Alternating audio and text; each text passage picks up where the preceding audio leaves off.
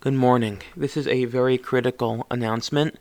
I am in midst of a campaign to help pay the medical bills, the extremely costly medical bills for Stephen Jacobson. Stephen Jacobson is a mechanical engineer, a very lovely man who has two children, a wife, just a regular person just like you or me, who woke up one morning with brain cancer, and he is trying to raise money. This is really pikuach nefesh.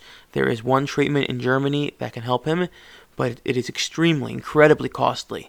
And it is only if all of us, Klal Yisrael, gather together and give what we can and try to raise money from others if we can't give, or if we can give to try to raise money, it's only then do we have a possibility to help save Stephen's life.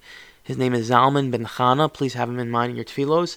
And please donate. I'm going to put a link in the show notes. You can also go to the Mishnah Yomi website. That's Mishnah Yomi rabbikatz.transistor.fm/tzedakah, where you can find a link to the GoFundMe page as well. Again, I implore you, please, if you can, whatever you can, give a little, give a lot, and let others know so that we as Klal Yisrael can have the merit of allowing allowing Stephen to get the medical treatment that he needs. I wish everyone a wonderful day and only good news.